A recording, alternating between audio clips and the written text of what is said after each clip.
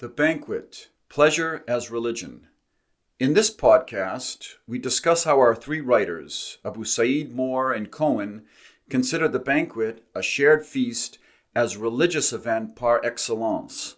A banquet is not any feast. It's not a bawdy, obscene feast. It's a feast with a spirit that edifies and enhances our humanity. The workings of pleasure are not only spiritually purposeful, but also teach us what it means to be religious.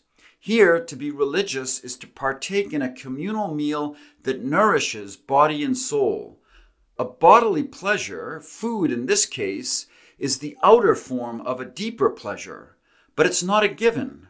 For bodily pleasure to become spiritually gratifying, we need to pursue it with a noble etiquette that orients us to others rather than ourselves. Etiquette here is not affected manners. It's not a matter of being formal and following protocol. It's simply to enjoy pleasure with dedication to one's table companions. The spiritual life of Abu Sa'id contrasts with notions of spirituality today that equate it with individuality and even individualism. The community that formed around his leadership was held together by a set of etiquette norms beyond Sharia rules, which allowed them to cultivate awareness of being in relation with one another as if a single body. They always ate in common as a sharing and not merely a consuming of food, and they always welcomed the poor to their meals, serving them first. Their spirituality was fleshy, communal, and society-oriented. It was a spirituality not of individual self-affirmation, but of affirming others.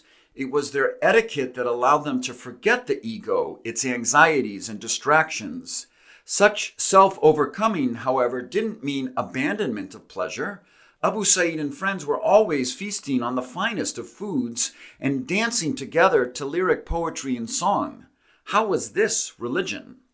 Abu Sa'id's mastery of traditional religious learning as a child opened him to the heart of the divine message, joy in God. It's a fascinating story involving a key insight. Religion can't be about self-righteousness, pride in performing religious duties. If so, religion would be about oneself rather than God. In the end, Abu Sa'id realized that to be religious means to see all things not as the fruit of one's own efforts, that'd be self-pride, but as gifts from God to be celebrated. As such, all life's pursuits, pleasure pursuits included, become religious pursuits. One could even say that pleasure pursuits, if pursued as gifts from God, are a way to put divine favor on display. Abu Sa'id and company were great pursuers of pleasure as religious endeavor. Their feasts were sensual, lavish banquets with dance and song.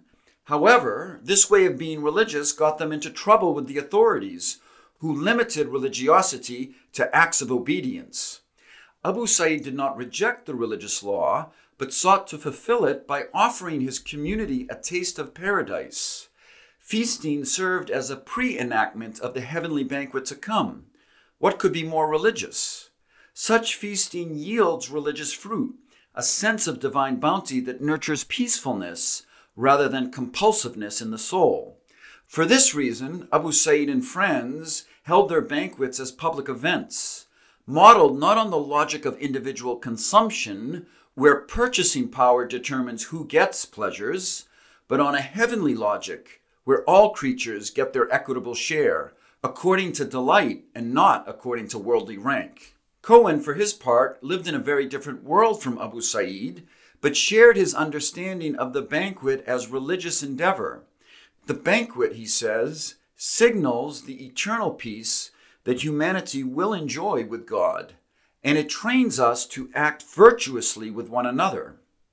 The banquet, Cohen says, brings peace to the heart, which we, in turn, bring to the world. The experience of the banquet, the joy it engenders, is consciousness altering.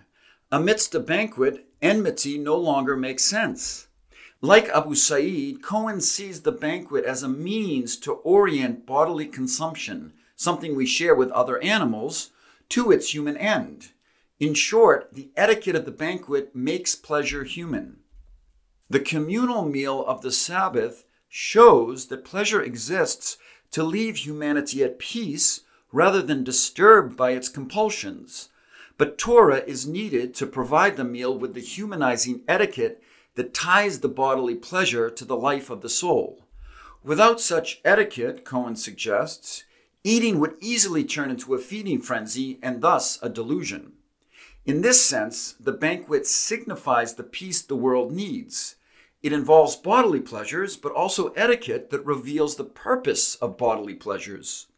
Food is not just a process of bodily replenishment.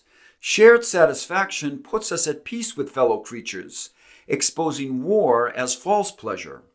Our salvation as a species requires that we pursue pleasure in this fashion.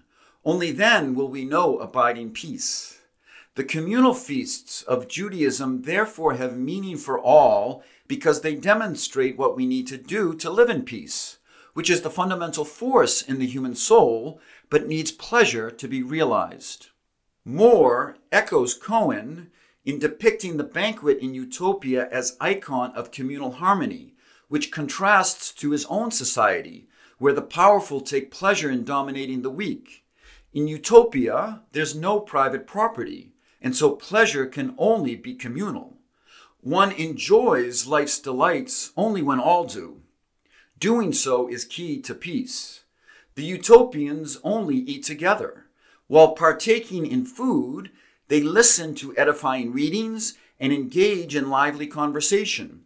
The evening meal includes music, incense is burned, perfume scattered. It's highly sensual etiquette, bodily pleasure that works to elevate the soul.